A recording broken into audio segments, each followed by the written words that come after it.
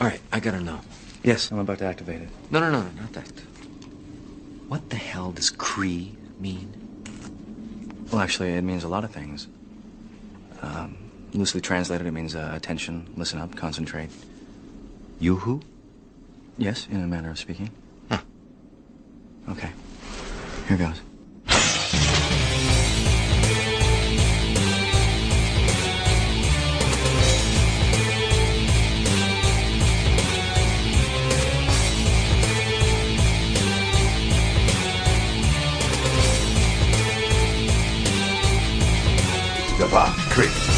Kree and Yoo-Hoo from me and you. It's Andrew here on the Kree Yoo-Hoo as Stargate Fancast. We're talking about Season 1 episode Enigma, number 17 in the series. It is, again, May 2018. I'm just doing a couple of episodes where I can fit them in. No promises about anything coming regularly. I'm just doing it because I can. We'll see how it goes. Anyway, so let's get into this episode. Hey, cool! It's that volcano planet from the opening titles. Maybe your DVDs or whatever, maybe that your opening titles just have that view of the mask, you know, the tracking shot all over it.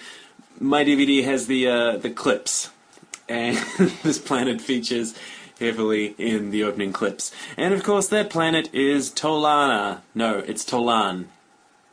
So this was bothering me for a while. Is this Tolan or Tolana? Because it gets called different things, and my memory said it was Tolana, but they were saying Tolan. And then, of course, I just looked it up and realized, oh, Tolan is the first planet, the one that we see with the volcanoes that's destroying itself.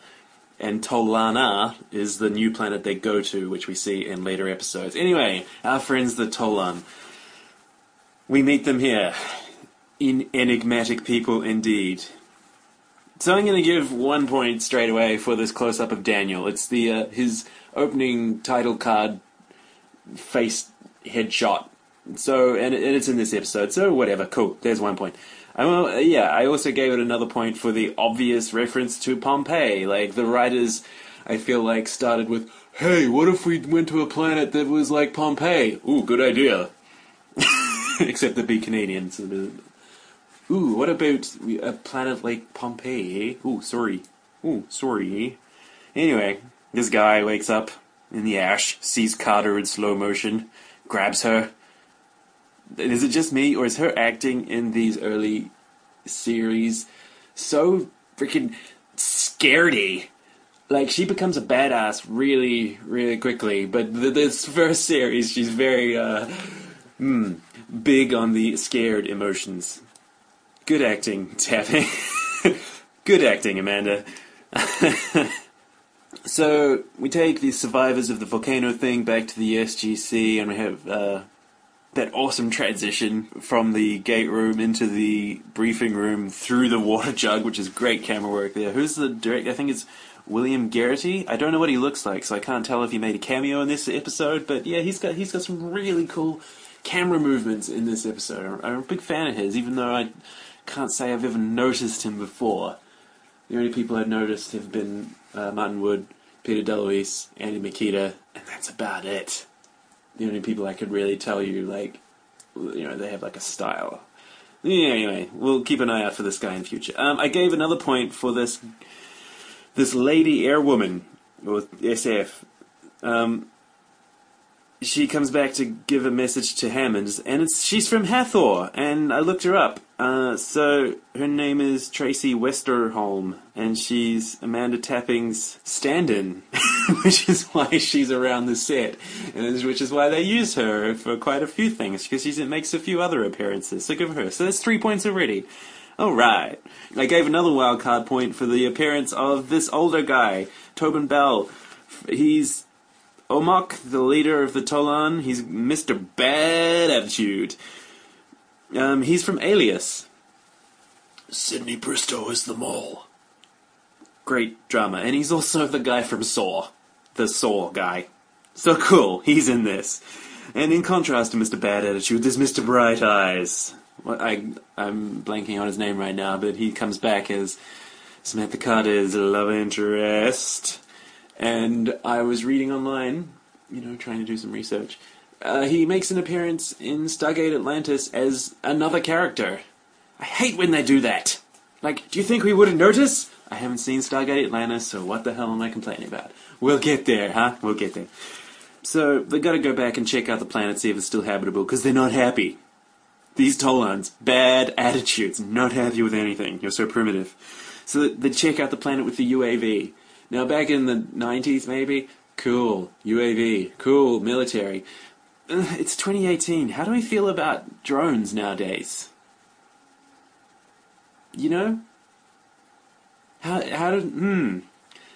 Maybe I'd never, thought about it or never noticed or cared. Now I'm kind of looking at that going, I don't really like the military having drones. Given the choice, were I in charge of it. Killing of people extrajudicially. Anyway, as I did briefly mention, Daniel hops into the room and says, Carter, he wanted to see you, and Daniel's informing us that this episode will feature some sexual tension with Nareem, so ding ding ding, 10 points on the board.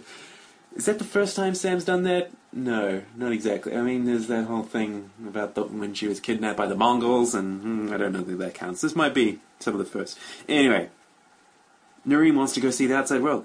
So we got to another point there for the stock footage guys walking around out by the gate. And God, that is some good flattery skills of his, isn't it? He's really a charmer. An old superstition. There was a time before reason and science when my ancestors believed in all manner of nonsense. Like the Sherma.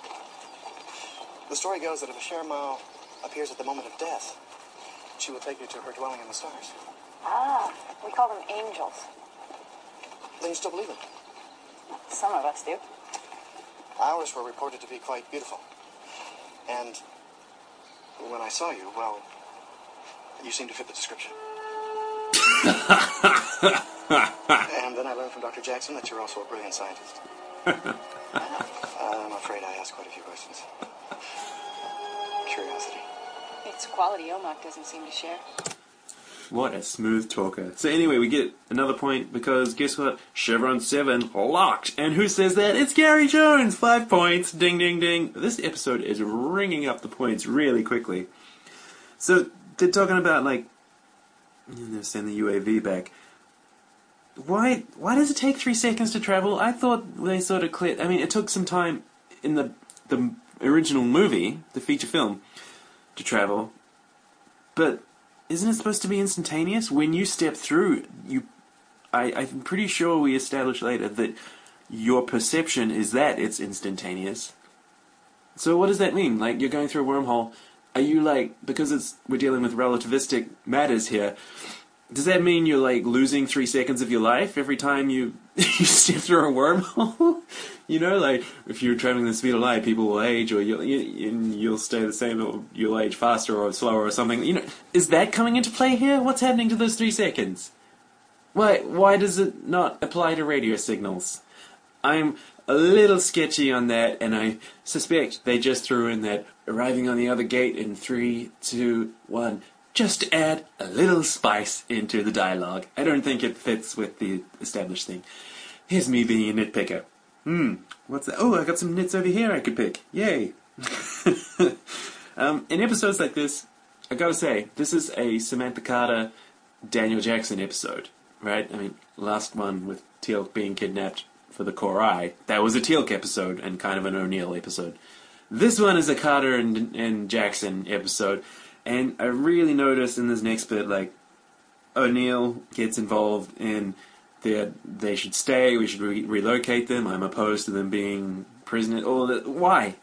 I really begin to notice that in the first series they really spread the lines around, and it's very obvious and transparent that they're just trying to keep all the characters in the story, even though when organically they may not be. For example, Season 8, Season 7, Season 6 even, there are plenty of episodes where Colonel O'Neill is simply not in it because, the actor wanted to spend some time away from the show, and they just, it wasn't a big change. No one really noticed because there's plenty of stories to tell where one character isn't really called for.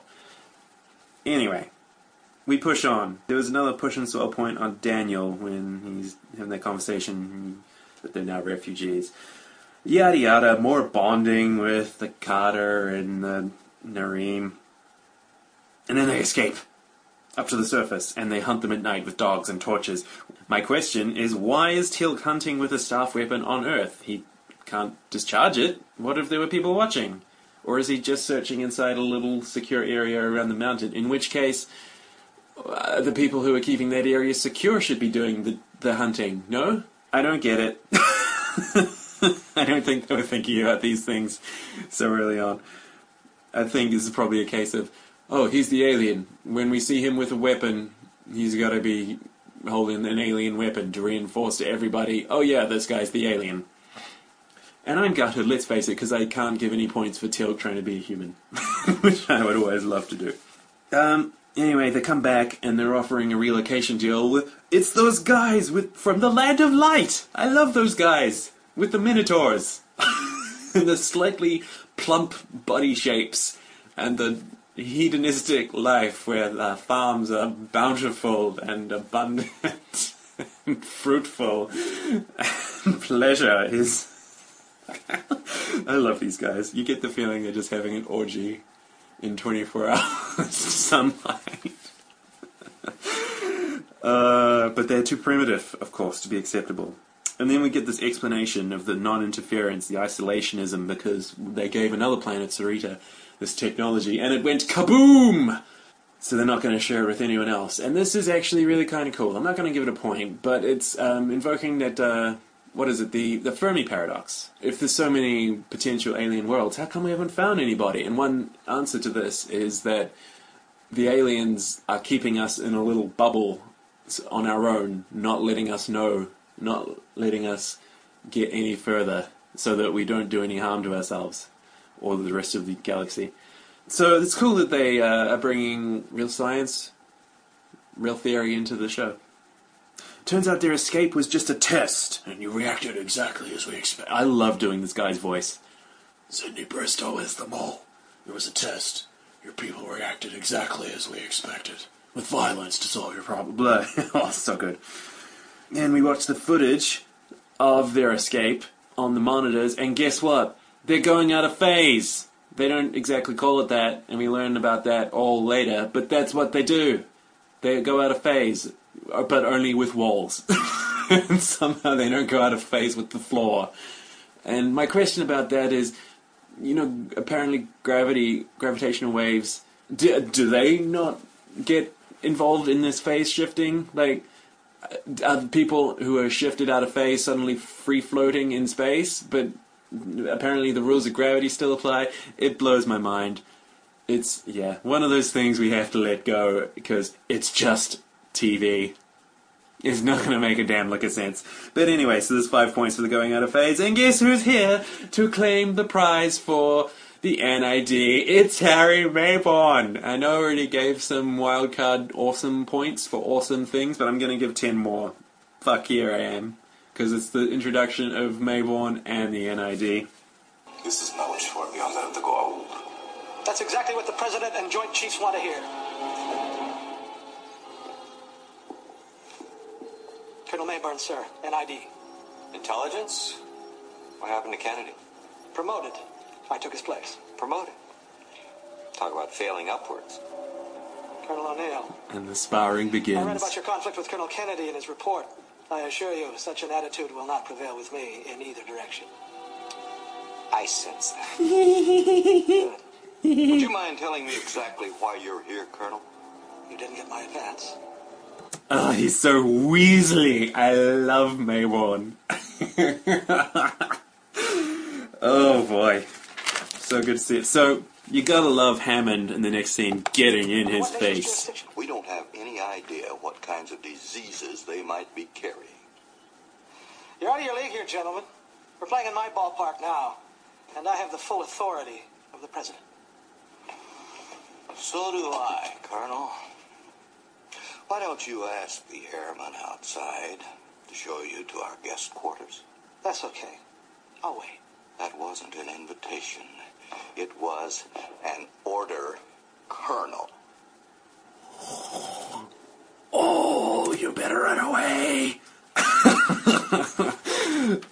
good. Anyway, the Tolan. They're just convinced it's going to happen again. We didn't listen. And Mayborn's talking about, like, I have the president's permission. Who is this president that makes all these decisions that are so stupid and short-sighted like the NID, for God's sake? I read on the Stargate Wikia, which I'm reading a lot of lately to try and catch up, because there's some beautifully informed and resourceful people on there. I read that it's assumed to be Bill Clinton, which is fine, I get. And then there's Henry Hayes later on, who is a fictional president and introduced in Series 7 to take on the challenge of Anubis, but that comes much later.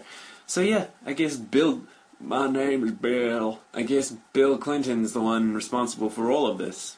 So O'Neill has another tanty, and I really don't know why he cares. He's the military man who so often just says, later on, when people can't figure out a diplomatic solution, to hell with them, let them rot.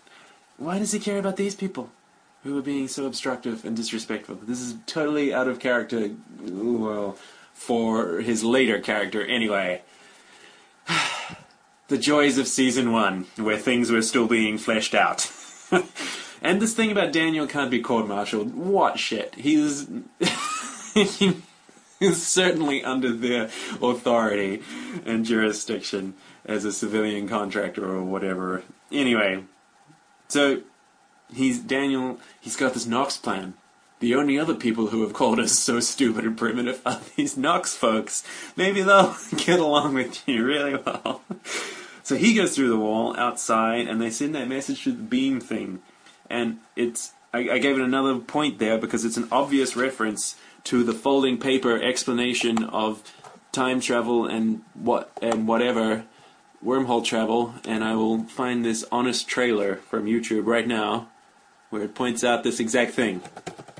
Hey, they totally ripped that off. The following trailer is rated S for spoilers and dumbed down analogy so the audience can keep up.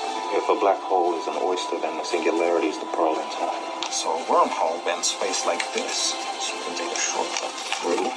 Hey, you stole that one from Event Horizon. When the spacecraft passes through the gateway, space returns to normal. But Coop won't have to make this journey. There you go. The YouTube channel Honest Trailers, Screen Junkies Honest Trailers for Interstellar. The folding of the space-time analogy. But then again, Stargate did it first. Was this episode of Stargate before Event Horizon? Maybe it wasn't Event Horizon 98? Anyway, who cares?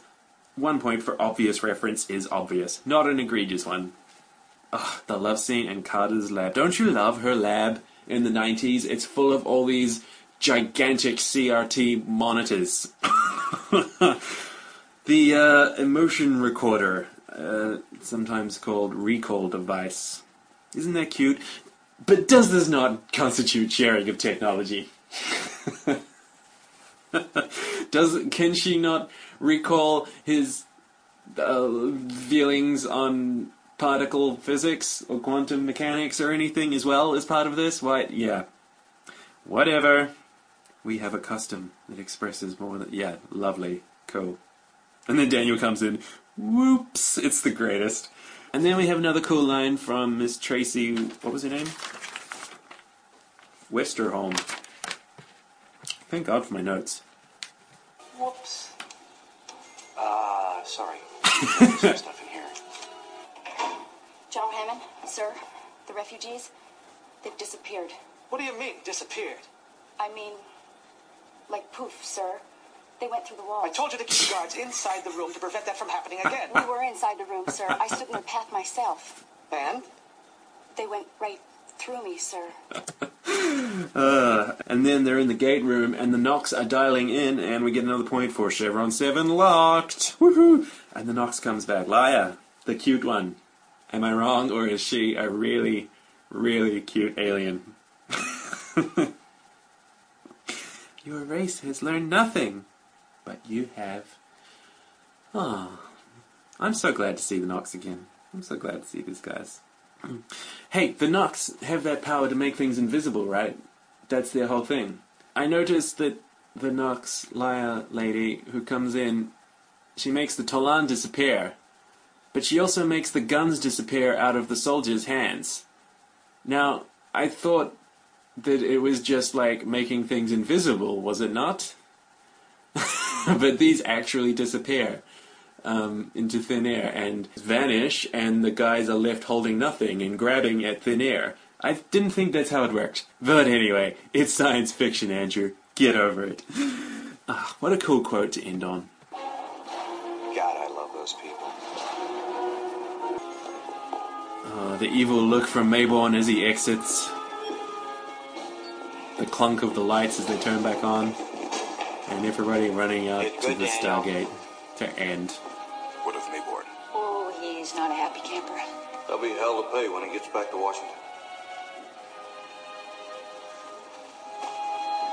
What? Oh, just thinking what the little guy with funny hair once told us. The very young do not always do as they're told. Yeah. Yeah. That also reminds me of that line from The Matrix. I was compelled to disobey. Episode done. And it's at times like that when everyone's standing on the ramp together at the end after this big emergency that makes me wonder, where the hell is SG Teams 1 through 12? Or however many SG teams they've got going at the moment. I know that number changed quite a lot as the thing went on. But where is everybody? Where, in God's name, is everybody else? Yeah? How come there's only 4 people who really deal with all the big emergencies? It's TV, Andrew. Get over it. I read on the thing that in the role-playing game backstory, which apparently is canon, somehow, it says that Mayborn used the Beta Gate, which you remember is the Antarctic Gate, which was recovered from the Antarctic, moved to Area 51, and then stolen by the NID and taken to a warehouse later. Mayborn used it to go and pick up one more Tolan survivor from Tolan, and he also picked up a bunch of their technology, but it was fried with the volcanic lava. Liquid hot magma.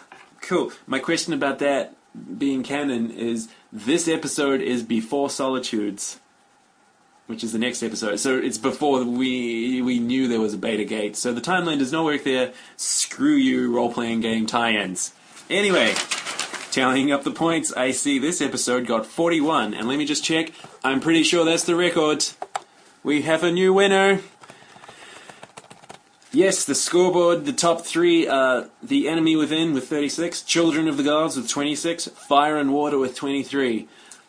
Knocking those out is this episode, Enigma, with 41 points. Alright, this was a fun one, lots of cool stuff, some great camera work, as I said, a lot of introducing of stuff that comes later, and a lot of cool callbacks from the Nox and whatnot. God, it's good to see Mayborn. My favourite weasel. And all the Schrodinger's cat stuff was good. Yeah, enjoyable episode. This was fun. I'll catch you next time, whenever that may be. Come try ya! And take mate. Or, yeah. Yoo-hoo!